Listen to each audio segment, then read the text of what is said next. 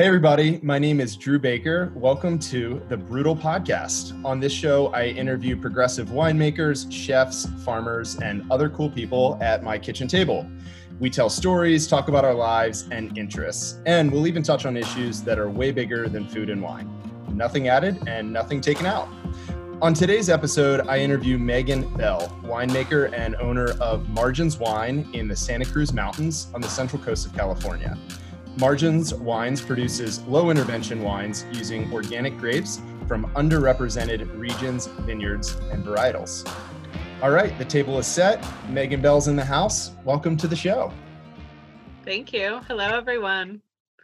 Hey, this is the first interview that I've done post-quarantine, and it's good to just have an opportunity to reconnect with a friend and to have something on the calendar. So thanks for joining me tonight. Yeah, you're welcome. I've been basically alone for the last 2 months, so I'm not up on my talking skills, but I'm going to do my very best. Amazing. So this is going to be fun. I remember the first time we really got to hang out and connect at the Summer Solstice Festival last year. And it was at our farm. It was a weekend-long adventure. We served lots of wine, drank lots of wine. The weather was great. We camped out. It was awesome. So that was really fun, but it's been a while. I'm excited to catch up. So there was I was doing a little digging on your website just to kind of prepare for this conversation, and so some things that I already knew a little bit were that you studied at UC Davis and that you've made wine all over the world, and I want to get into all have that nerdy wine talk, but before we kind of dive in there, I thought that it would be cool to rewind the tape, and I want to know, who is Megan Bell? Tell me your background story. Okay. Yeah, I can't believe it was a year ago that we're at the farm. I can remember everything about that day perfectly. It's wild how much time has passed. So yeah, who is Megan Bell? Well, she's on her own journey of discovering that in process. I turned 30 in 2 weeks, and this company that I started when I was 25 is finally starting to feel real and like a legitimate way to do my life. I grew up in the Bay Area and spent a lot of time outside, camping and going to summer camps, and was always into environmental stuff. My parents aren't in the wine industry at all, so I didn't have any family connections to wine or anything. I just decided that I was going to study wine when I went to college.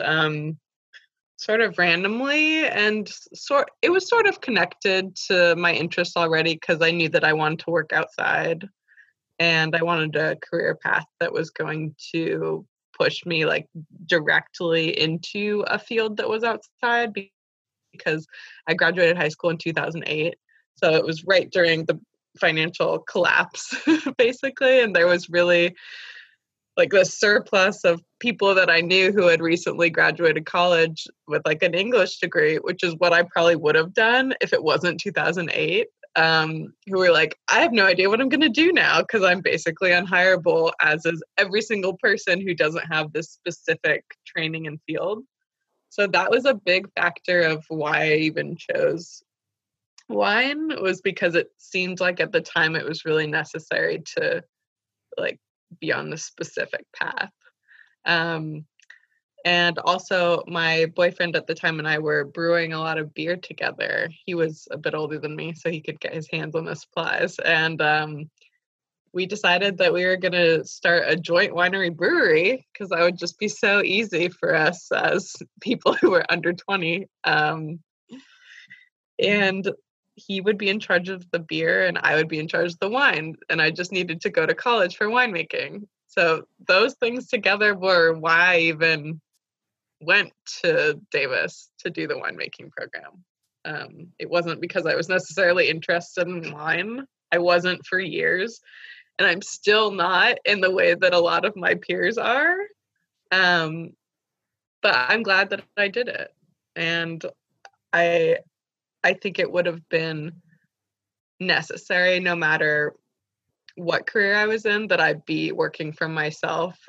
Who is Megan Bell? A pretty quirky, strange person who doesn't agree with bosses usually, or like the way that other people do things. And I have a very specific way of doing things, and I think that that makes me really good at running my own company, where I'm allowed to just do my own life.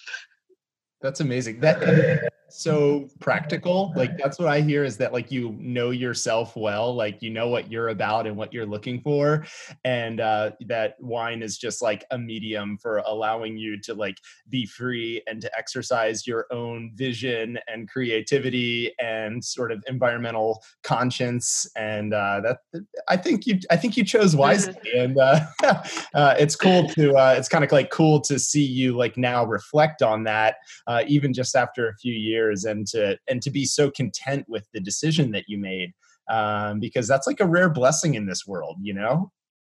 Yeah, I mean, it hasn't always been that way. I'm coming out of a couple of months of being very content. I'm such a homebody, and I've just really enjoyed being quarantined, and it was really good for my mental health. And I don't want things to open again. And I feel horrible about saying that because so many of my friends work in service sector and everything, and I used to as well. And I know how important that is for people and the economy and everything. But not having to travel this year has been really, really nice for someone like me.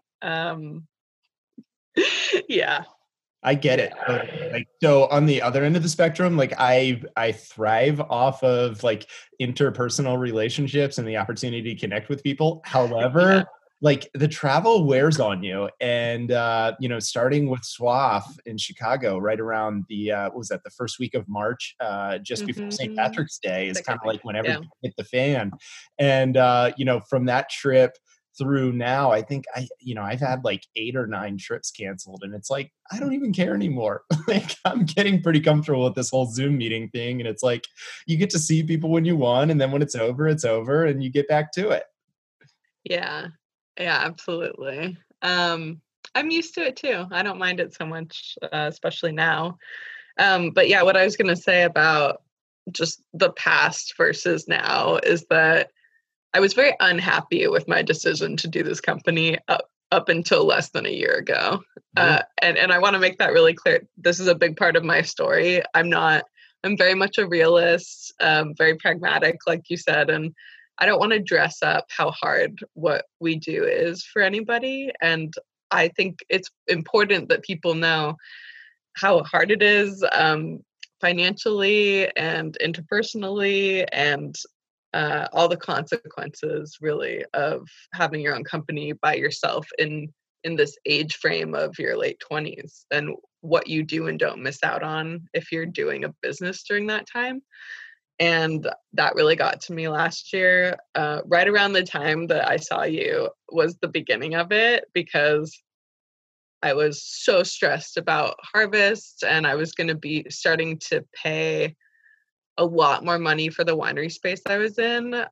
My agreement was changing in August. So up until last year, I was always work trading for my space, and I was paying, but like minuscule, barely anything, which is what made the business possible for the first like 3.5 years, 4 years. And then in August of last year, I started paying a market rate to make my wine in the facility that I was in. And I was very afraid of that financially. And I was tired from having 7 different jobs, part time, to try to make everything work, and just like to be able to afford food and rent really was all I was trying to do. And these business trips last year were very stressful for me because I didn't have any personal money. And I was like really conflicted about how I should be buying food during the business trip.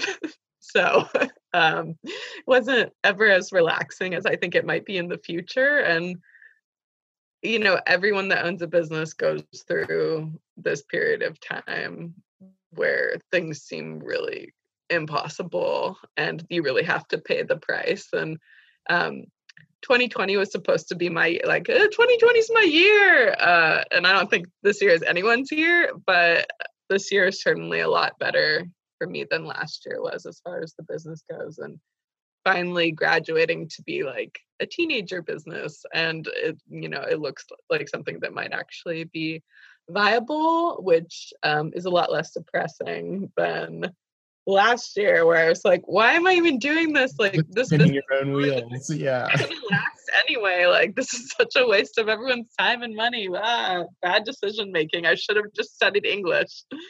So that was last year. And then this year is like, no, things are hard and they take a long time. And that's the case for anybody and everybody, no matter what their career path or life is. And ups and downs, and this year's definitely an up, despite all of the circumstances. I'm so happy to hear that. Yeah. So, but I resonate a bit when you were just kind of reminiscing on traveling with no budget. And so like some similar, like I feel like there's a lot of parallels in our stories, and I'll spare you because this is about you.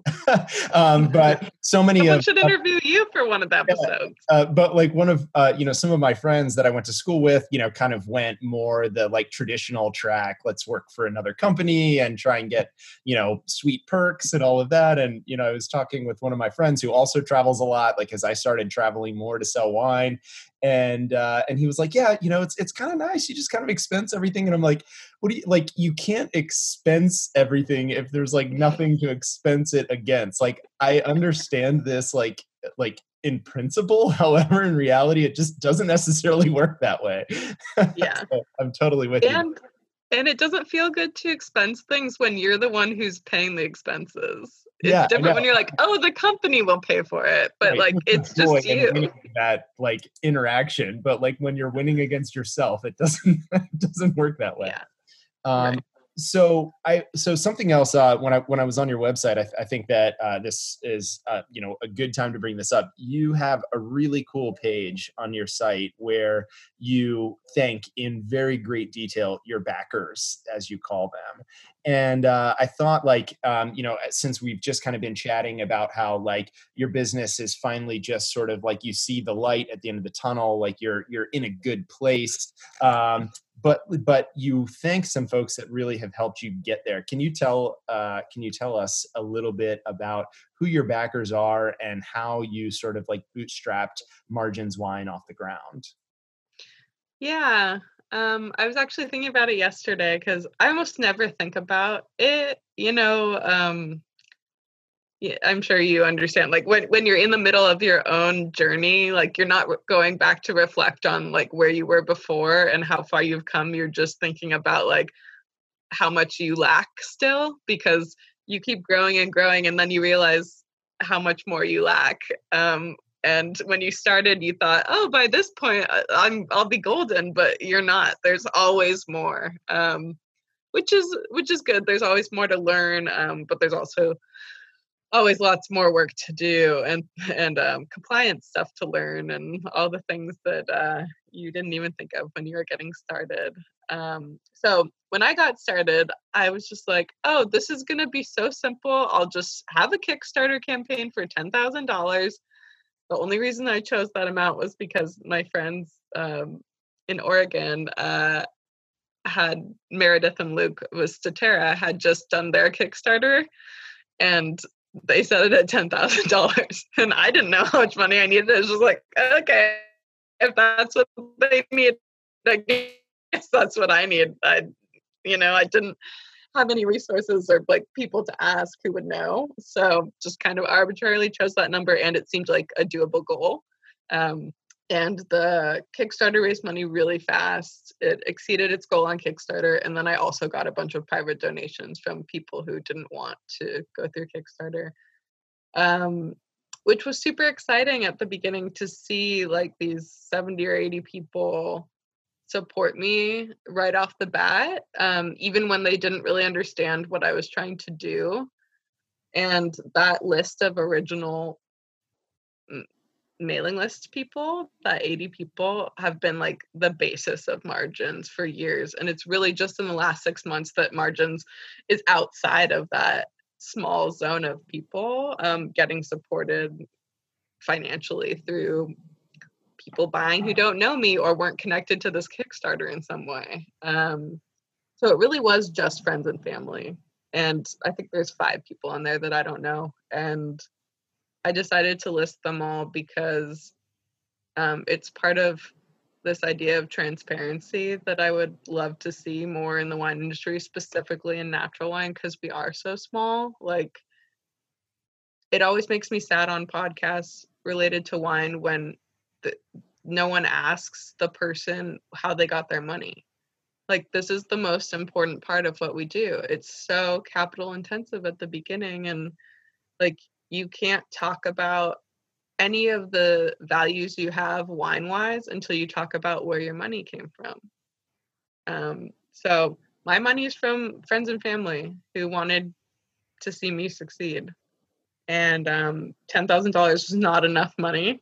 I worked full time for, I don't know, 2 or 3 years while I was getting Margins off the ground, and then had a bunch of part-time jobs when I couldn't work full time anymore. And I still barely pay myself. But you know, those original people spread the word, and more people are buying, and like one day this will be a viable business, and it's really all thanks to this original group of people. That's amazing. So I have so many follow-up questions, but one that jumped out at me while you were just kind of sharing that story was that when you pitched your original vision, so many of your friends and family wanted to support you. They weren't quite sure what it was that you were up to, but they just believed in you and sort of like the vision that you cast, and they wanted to get behind it. I want to hear from you, like, what was your original vision for Margins? Like, we've talked about sort of like the practical, but like, what was it like once you finally were like, okay, no, I am going to do this wine thing, and I've gone to school for it, and I'm going to start my own business, not just make wine for somebody else. Like, what was the vision that sort of initially captivated you? Yeah, so it's changed a little bit as the years have passed, but a lot of things are still exactly the same. Originally, like long time ago, like 2012 and my vision was like wanting to do everything super boutique art. Like a friend could blow the bottle, like glass blow the bottles. And then another friend who did like copper jewelry could do a neck decoration for every bottle with beads. And this is like my, you know, kind of silly white hippie girl background showing. I'm proud to still be that person, but not quite all the way that I was during this time. And like, I was like, oh, everything should be done by hand and hand bottling. And like each label can be like, you know, we won't use a printer. We'll just like have an artist do thousands of these, and all of those things are like kind of crazy. And some people think that those things are possible, and some people have made them possible, but those things take money, which I did not realize. Like, if you get to do that, it's not because you're like privileged, or sorry, it's not because you're an artist with like a really boutique vision. It's because you're super privileged financially to be able to pay those people for their time. And, you know, that's not me. So besides that, I was trying to cultivate a workplace that I wanted to be part of originally, and that's still something that I'm working on. The idea for Margins like kind of became full-fledged for me in 2014 when I was working in the Loire in France, and I just loved the work culture. Like, just want to say that I don't speak any French, so I didn't really know what was going on. So maybe it was totally different than what I thought. But what I felt was that we were treated as like, I guess, independent humans who were there to work, but we weren't just workers. So some things that I really liked were getting to be at lunch for 2 hours. I'm a very relaxed in the middle of the day type of person, and um, having that time to like take a nap or just chill for an hour after eating was really valuable to me. And I loved the way it encouraged people to just hang out together and get to know each other, and not have this feeling of like work chasing you and you're running from it all the time, which is such our American concept of having a job, I guess, which I've never liked. I move pretty slowly most of the time. Like I'm consistent, but I'm certainly not one to hurry, and I really liked that about France. Um, and I wanted to feel that here. I was so tired of being scolded and bossed around by people that aren't even my boss, just mostly kind of shitty men in the wine production field who are on a power trip and they want to make someone feel bad, and like that someone was always me. And I want to, when I have employees, which I don't yet, create a workplace that people actually want to be at, where it's okay to say to your boss like, hey, the way that you're treating me right now is not making me want to work very hard for you, and without this fear of getting fired. Because like, in wine things get really tense because we're on a tight time deadline. Everyone's tired. They've been working, 30 days in a row for 12 hours a day, and like tensions run high, but you shouldn't be able to like have your boss walk all over you without being able to call them out if they're being horrible. So something like that. Like wine to me is starting this business is much more about those aspects for me than the wine. And like, I love the wine. I'm definitely making the type of wines that I want to drink. However, I'm not interested in wine quite the way other people are. Like, I don't know how to pronounce any of the French names. I also don't care. I'm not going to learn that. I like drinking those wines, but I'm never going to memorize the name and talk about it with someone. I enjoyed it for myself, and like the end. No need. Like maybe I'll take a picture and recommend it, but I'm not going to like throw it into a conversation so that people know that I've had that wine. It's very not me. And yeah, I want to cultivate a work life that I want to be part of, I guess. I love that. So you mentioned that you want to cultivate, a workplace, a work life that you want to be a part of. Tell us about sort of your workplace today. Like, what's it like? Who's involved? Who's there? You don't have any direct employees at this time, but I imagine, like, I mean, in being in wine myself, there is so much reliance, and relationships are a necessity in wine. Who are the people that you work with, that you count on, that you collaborate with? Like, tell us a little bit about your community and your workplace. Yeah, the person that I spend the most time with is Larry, who's the owner of the vineyard that I co-farm. It's called Makovich Vineyard, and I only farm that one vineyard with Larry. It's 2 acres in the Santa Cruz Mountains, and he's in his 70s, and he and I do all the farming together. We don't use a crew at all, except we bring in friends for harvest, of course. But all the other tasks we do. And over the last year and a half, we've really been working more deeply together on the farming. I've worked with him for 3 years buying the fruit, but it really in the last year and a half have been become really involved in the farming. And we don't make a schedule. Larry doesn't have internet, so we don't know when we're going to see each other. We just go when there's work, and I show up whenever, and he shows up whenever, and sometimes we overlap and sometimes we don't. But most of the time we're just out there chatting, and he tells me stories of the old Santa Cruz days. He's been in this area forever. And he and I would have been really good friends regardless of our ages. We're good friends now, but if we were, within a 40-year age bracket, we would have been just absolute besties. And I love spending time with him. I really rely on him for the spraying of the vineyard. Last year we split the sprays, but it really ended up not making sense this year, mostly for like COVID. I didn't want to be touching like the steering wheel and the gear shift and everything, just because of his age. So he did all the spraying, and then I did most of the manual work. And of course he helped too, like all the leaf pulling and sheet thinning and everything that we do, out there every week, at least 3 days a week, sometimes more. And I love being out there.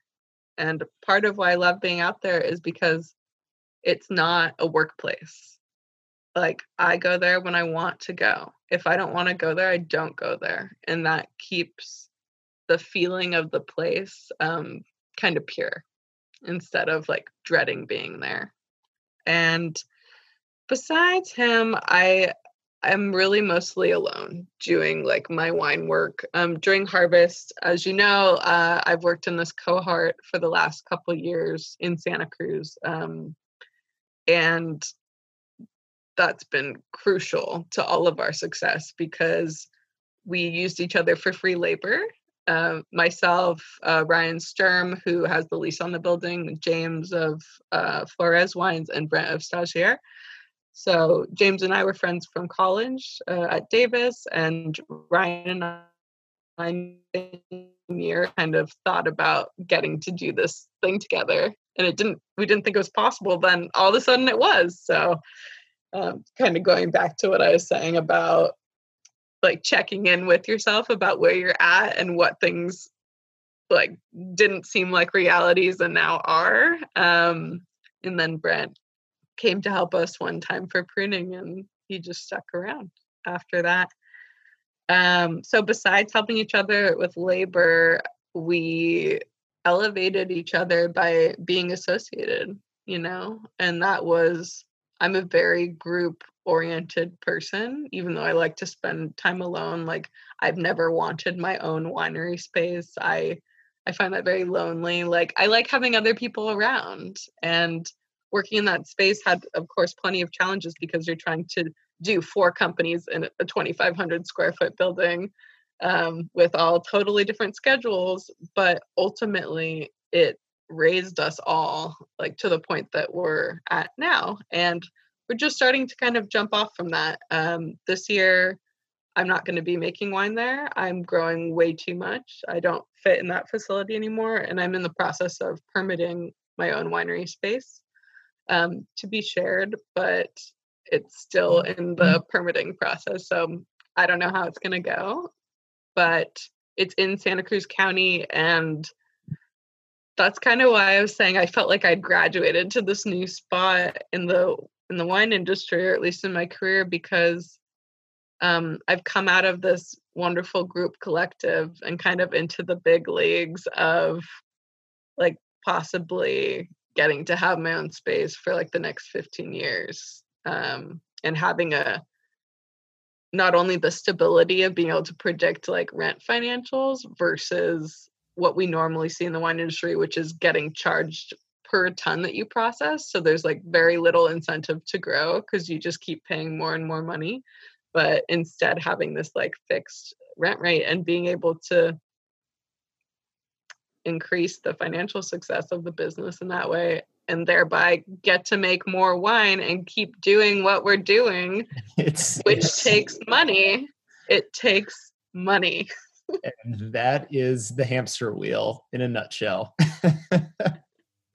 Yeah. So, cool. Well, I love that overview. Thanks for sharing.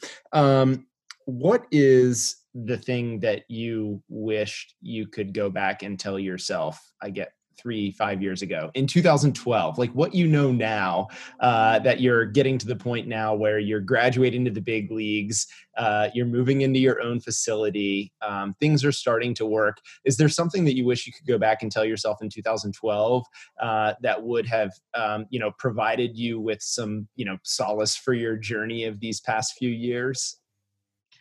Yeah, I think it would have been really helpful if someone had told me that there's no upward trajectory in the wine industry unless you work for a factory company or you own your own business.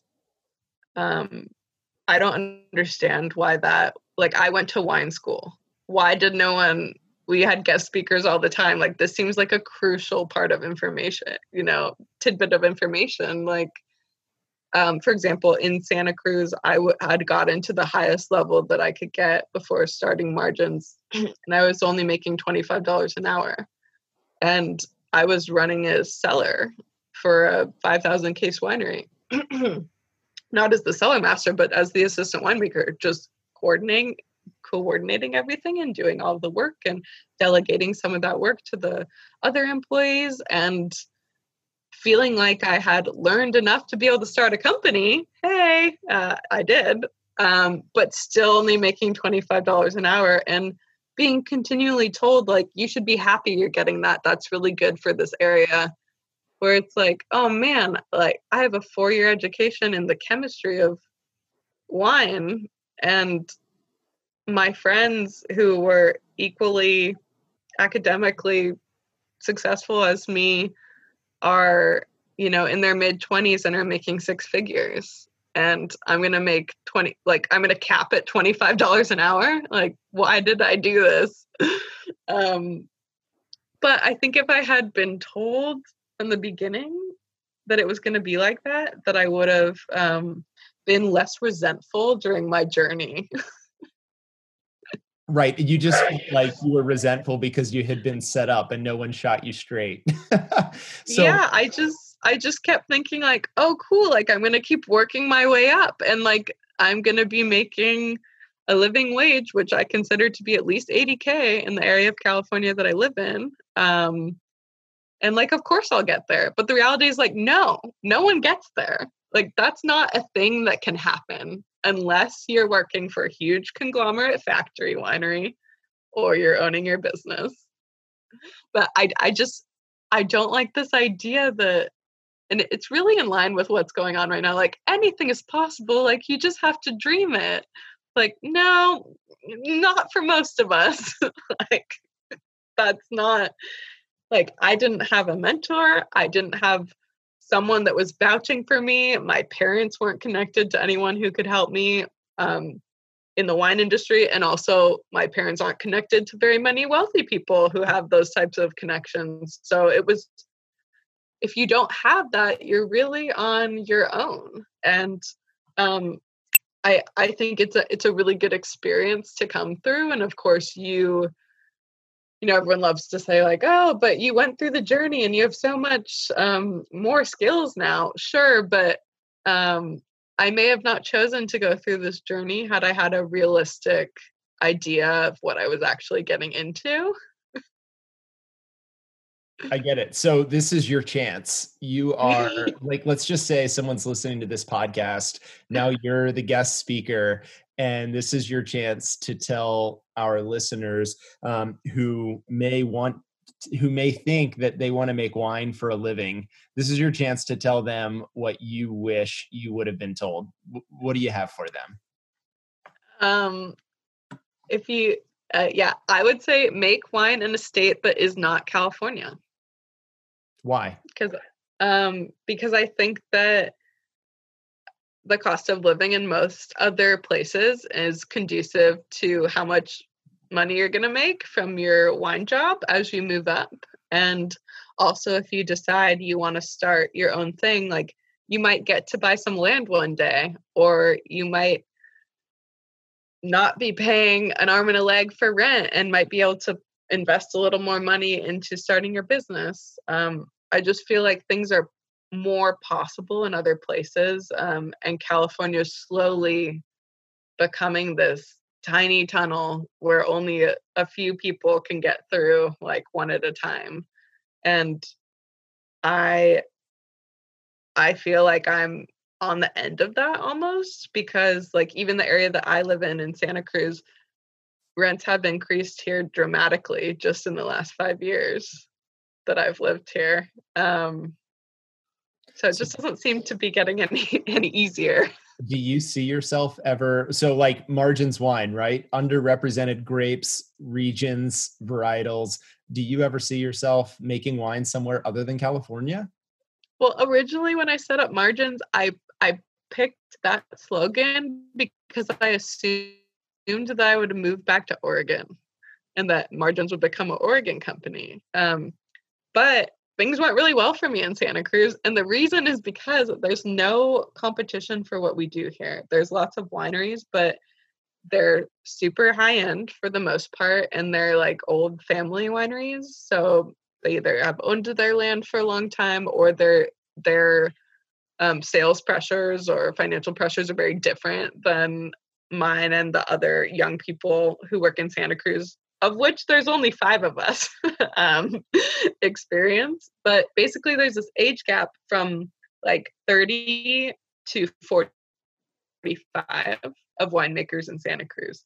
Because for that 15 years, rent and just land and everything in Santa Cruz was becoming totally outrageous because of how close we are to Silicon Valley, and the internet was blowing up. So prices were going through the roof, and all of these people who were starting wine businesses left and they went to like Monterey or more south, affordable areas, which left this like wide open playing field for myself and the other guys that I work with to come in like 5 years ago and be like, oh, no one here is doing what we do,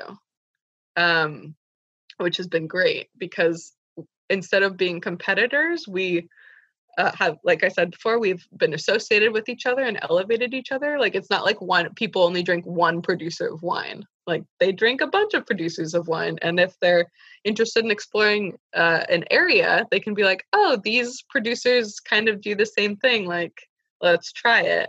Versus it doesn't really work that way with all the other wineries that have been in Santa Cruz because it's mostly high-end Pinot Noir for $50 to $150 a bottle. And there's not a lot of distinction for consumers between those brands. Like, not saying the wines aren't different. Of course, they vary in quality, but it's hard for just an outsider to realize like the distinction of that one brand versus another.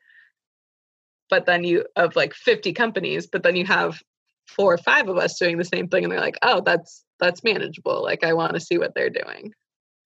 Interesting. So essentially you're part of a cohort of 5 younger sort of creative, progressive winemakers up against like the blue bloods that have been there forever and are just like really kind of stuck in a particular style and a particular tradition that is very sort of like rigid and inflexible. And you guys are just like, hey, we're making cool wines from grapes you've never heard of in a place that you'd never believe. Yeah. And like I'm not sad that Santa Cruz is stuck in the way that it's stuck. Like, this is an amazing area for Pinot Noir, and I totally understand why companies are focusing on that, especially like the old guard, you know. But it does make me sad that made so many other producers who weren't doing that or didn't have access to get to do that to leave this area. And I often think, like, not that we're the most important people, but we will have a historical role in the Santa Cruz wine industry. Like, there's no way we won't, just because of how long it's been since new people have come to do this here. And I kind of have been wondering, like, is there even anyone after us? Like, did we get the only opportunity that was left in Santa Cruz to get to do this? And we just got really lucky? Because like, there's no one coming up behind us here yet. And that's, again, like something that I would love to get to be part of when I can finally afford to have someone work with me. I would love to give someone the support that I never had in any of my jobs. And to, I don't know, share my space in the building and get to have me, but younger, you know. Right. I love that. I think that's really cool. So let's kind of shift a little bit here. You mentioned earlier that you didn't have a mentor, especially early on in your career as a winemaker, to provide you with advice that frankly you wish that you had, and then that you could have had, and that sort of is inspiring you, both now in your conscience, but also you're preparing yourself in the future to be able to share the wealth, share the knowledge that you gain with others behind you. So who are, in the absence of a mentor, who are some folks that had been sort of influential or helpful, or a source of inspiration even to you along the way? Yeah, so there's two really important people in my wine industry career. One is Ryan Beauregard in Santa Cruz, who let me start Margins when I was working full time for him as assistant winemaker. Um, that this wouldn't have been possible unless he let me do it. So definitely in debt to him. And the person that really put me on the career track in wine that I'm on now was Grant Coulter, who owns Hundred Sons Wine with his wife Renee in Oregon. At the time, Grant was the winemaker at Beaufrere, and I interned there in 2013. He hired me on the phone without ever meeting me, and I was in a really tough living situation at that time. And even though I was only 22, I was at this like life crisis of like, what am I supposed to do with my life? And I think a lot of people feel that way when they graduate college. Like, even though I had like theoretically so expertly chosen this career path to go down, I still had that feeling of like, wow, the possibilities are endless, and they're so endless that there's really no possibilities because I don't even know where to start. Um, and I don't know what I would have done if they didn't hire me. He didn't hire me on the phone. So I got there and he was like, okay, you're the summer biodynamics coordinator. Like, here's the BD supplies. Like, here's the ATV. Go learn and go spray. And I was very timid because I had worked in shitty wine jobs mostly at that point in Napa, and was used to people treating me like absolute shit, being like, oh, you can't do anything, like clean the drain. And here's this like young, successful winemaking man being like, oh yeah, you can do it. Like, just go. And I was like, but I don't know anything about biodynamics. It's like, just learn it and then do it. Like, you can't do it wrong. It's just plant sprays, you know? And I think actually that's a really good tidbit of advice, is like, you can't do it wrong. Like, especially in the wine industry, like everyone's just trying so hard to, like, there's a specific way to be, and in natural wine too, you know? And if like you're not this type of cool or this type of wine or this type of whatever, then like you just don't fit. But it's just not true. Like, there's no wrong way to do it. Um so that was great for me, learning the biodynamics and like getting more into the farming at the time being only 22. And while Beaufort isn't natural wine, they were certainly on that train at the time. It was all native fermentation, unfined, unfiltered, really high quality Pinot Noir. And I loved working there, and I loved working for Grant. He's the best boss I've ever had.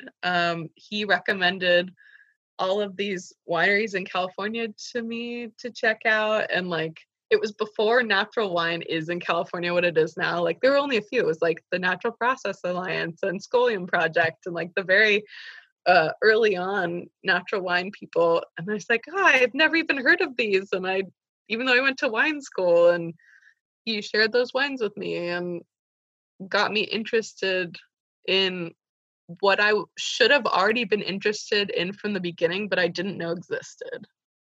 Like, I got out of college being like, oh, I'm a mega leftist, really into the environment. Like, oh, I'm going to go work at Napa for like these wines for $300 a bottle. And, you know, just a totally different sector of society, because I thought that that was the only thing that existed. I didn't know about this whole other area. And like, maybe that's partly my fault for not doing a good job researching, but I also think that responsibility lies in like the people who have come before you to teach you about that. And even at the time, it was almost like, oh, only a certain group of people get to even know about this. So we're not going to talk with you about it. And I'm really glad that natural wine has become so much more accessible to like a random person now. Just a normal person. My parents drink natural wine, they know what it is. And that never would have been the case even 5 years ago. That's amazing. And it sounds like you are sort of conscious of your responsibility to keep sort of sharing, from the wealth that is your experience that you've accumulated sort of for, easier, there's obviously easier ways to accumulate the information that you have and that you have an obligation to share that with others. But I'm so thankful for this conversation and that we're not sort of just carrying on about your time spent in the Loire and what was the favorite winery that you visited, and that instead we're having like a real conversation about sort of life and how to navigate it in wine. So thank you for that.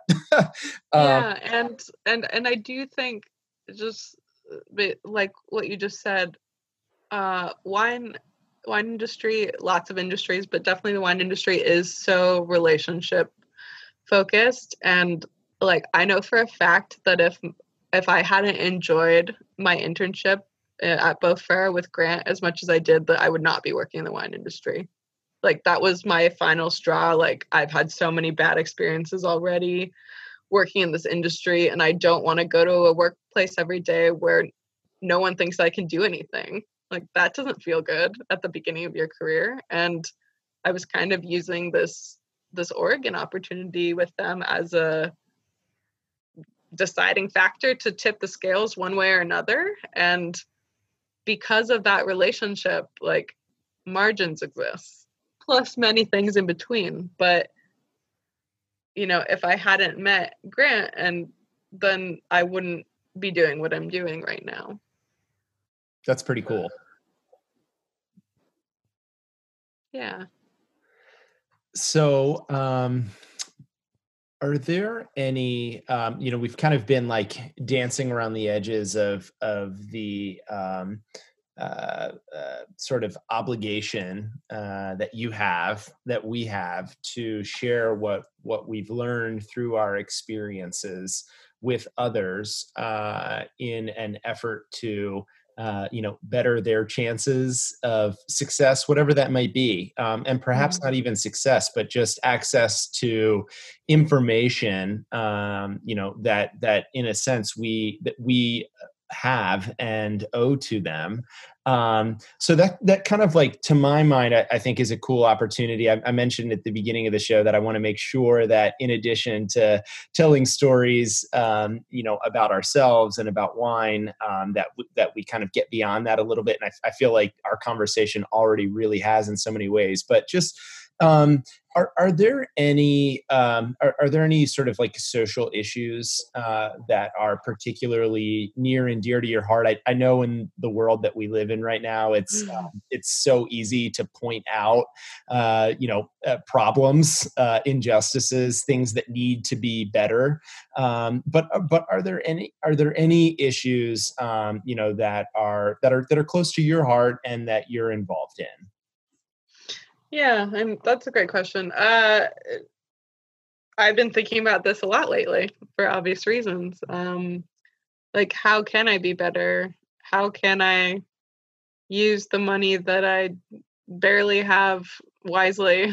And more importantly, what can I do in the future when I have that money to make real change? Because like I don't want to make it seem like I only think money is powerful. I don't. I think spirit and emotions are very powerful, and I'm definitely an actor on my emotions, less logical sometimes, but money is what changes things in the country that we live in. And like, I don't have that yet. I have privilege in lots of other ways, but I'm like sad to report that I'm not quite at the point where I feel like I'm capable of making real change. Money and time. And those are two things that I don't have because I'm a one person show. And during Occupy, I was boots on the ground, like during all the protests. I was at Davis during the pepper spraying incident. Those were all my housemates, and was very involved in that political scene. And I'm not able to be in the same way now, mostly because I'm farming a vineyard that takes precedent for me over all the other things that I could be doing. And part of that is because of what the future of that represents for me. Like when I feel bad that I am not boots on the ground anymore protesting, I have to keep pushing myself to look forward, because what I'm trying to do is have this thing that exists beyond the time that we're in, to bring people in, to teach them, to get them to a point where they've learned everything they can from me and they go off and do their own things. And that, which is, a year or a couple of years in the future of getting, and what I mean by that specifically is getting to bring in interns who wouldn't normally get a chance, because they're from whatever marginal space in society, and teach them. And that thing in the future starts with me showing up at the vineyard now. And I feel like I have not that I'm more important than anyone who's boots on the ground now, but we're all in different places, and where we can make the most difference in society. And I feel like the place that I can make the most difference is getting women, people of color, any other minority into wine production and grape growing. And like, for me, that's not like this eventual dream goal. Like, that's a very tangible, close goal in the next few years. And I'm putting everything I can into getting to do that. Sure. And I think it's so cool, like that I can hear like that sort of like that practicality that you shared at the very beginning kind of coming through, in all aspects of your vision. You mentioned that sort of money has the power to incite change, and then also time. I kind of always think of it as, like a three-pronged, I guess, layers of influence that we have, which are time, talent, and resources. So, obviously resources are scarce and so is time, but I think it sounds to me that you have, clear vision and abundance of talent. And as sort of those other two areas of influence build, there's some really cool opportunities, maybe not today or tomorrow, but ultimately to kind of use what you have access to kind of provide opportunities for others. So that's really cool. Yeah, I'm especially like always looking forward to that, and especially lately looking forward to that. Might be the most important part of margins that like I didn't even realize until recently. Yeah, I mean it's ready-made, and I think that as all of our eyes are our eyes are continually open, our ears are open, our hearts are open. There's constantly new opportunities to reinvent, and it's not so much as I'm preaching to the choir, an opportunity to sort of capitalize on a situation, but Right. frankly, in a world with no shortage of need, when things do bubble to the surface and captivate sort of the world's attention, it creates call to action, and or at least it ought to, and so I think it's a really cool opportunity to reinvent our businesses, to re-envision what the future of our businesses look like, and to better understand the ultimate purpose that they hold. Mm-hmm. So Yeah. cool. Well, that's some heavy stuff for sure. What do you do for fun? Well, I have the part of the reason that I wanted to start my own company was because I don't separate my life like that. I work a little during the day and then I relax a little, work a little, relax a little. I don't get up early. I'm not on that type of schedule type of person. I very like what needs to get done, make a plan of it on the calendar in advance. And as long as whatever got done that day, like use the rest of the day for whatever. So Your life I is awesome. Can I just say that? I I want to really work at enjoy Margins. yeah. I love going to the vineyard. That's very fun to me. I usually have a podcast on while I'm working, unless I'm with Larry, then we're just talking. But like I said, I don't go there when I feel this like pressure of like, oh, I have to work. I want to enjoy my time there. I live in a really beautiful place. I spend a lot of time with my property mates. We have a nice hot tub. I like to read in the hot tub. I love reading, hiking around, going to the beach. Um, I've been skimboarding a little bit lately because I have time. um, yeah, I don't know, like when we're allowed to see people, like seeing people, but really, I'm a pretty solo person, and just getting to be by myself, relaxing at home is fun to me. So Cool. So this is the Brutal Podcast, and part of what I want to become a tradition of this podcast is to, well, just to give you a little backstory first. Brutal, as you know, has some increasing relevance in the natural wine world, but I don't really want to delve into that much. I just think it's kind of cool that that there is some relevance, but really, brutal is a word that my sisters and I, particularly growing up, always used to describe something that was just like so bad it was funny. Like somebody would say something that was just so uncomfortable or awkward or out of place, and you just couldn't help but laugh. And we would say like, "Oh, that was brutal," you know. So I'm wondering, do you have a story or something that sort of like happened in your wine journey or whatever that was just like that was so bad at the time that you can look back now on and it was just hilarious? um yeah, I feel like I only have poo stories in this department. So many. I mean, all my friends know this, but I can't hold my poo. So I have like a 30-second warning, and it results in all kinds of adventures in that way. And I live with a 3-year-old daughter, and Nellie and Megan Bell have more in common than I knew. Yeah, but I'll tell, this isn't wine related, but this is an oldie. Is so old that it's funny now.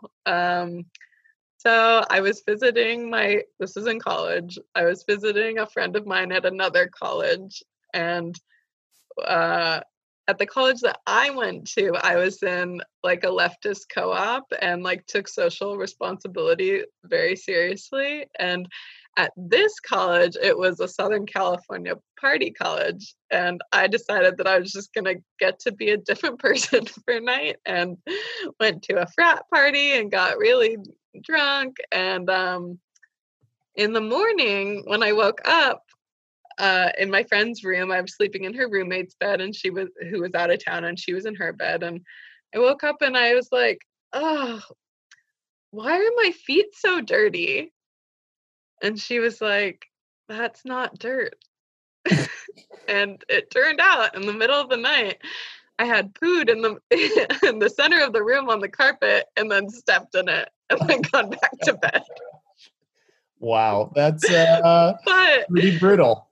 she's a very good friend of mine still, big supporter of Margins. And she actually cleaned up the specimen before I even woke up, so I didn't believe her.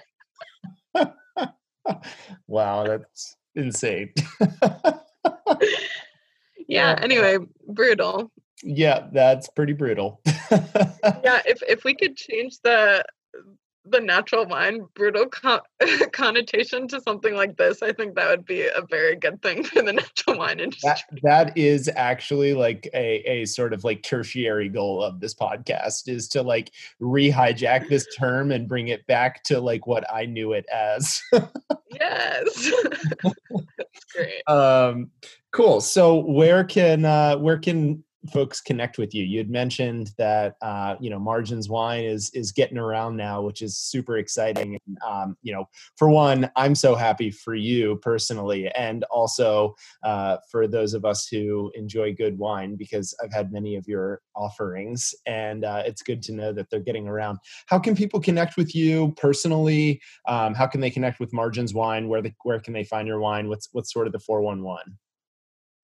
The thing that means the most to me is when people join the mailing list at marginswine.com, and just the tab that says mailing list. That's very helpful for me because, as we all know, like, we make a lot more financial success when people buy directly from us. That said, I greatly value all of my relationships with my distributors. They're what get the word out to people, and those people join the mailing list. So definitely wouldn't be successful without them. But you can also follow me on Instagram at Margins Wine, taking a break mostly from my normal, just hilarious internet content to focus on the serious issues that are going on right now. But in brighter times, you highly recommend my my curated memes, etc. at Margins Wine. I've seen several of them, and they have been pretty funny.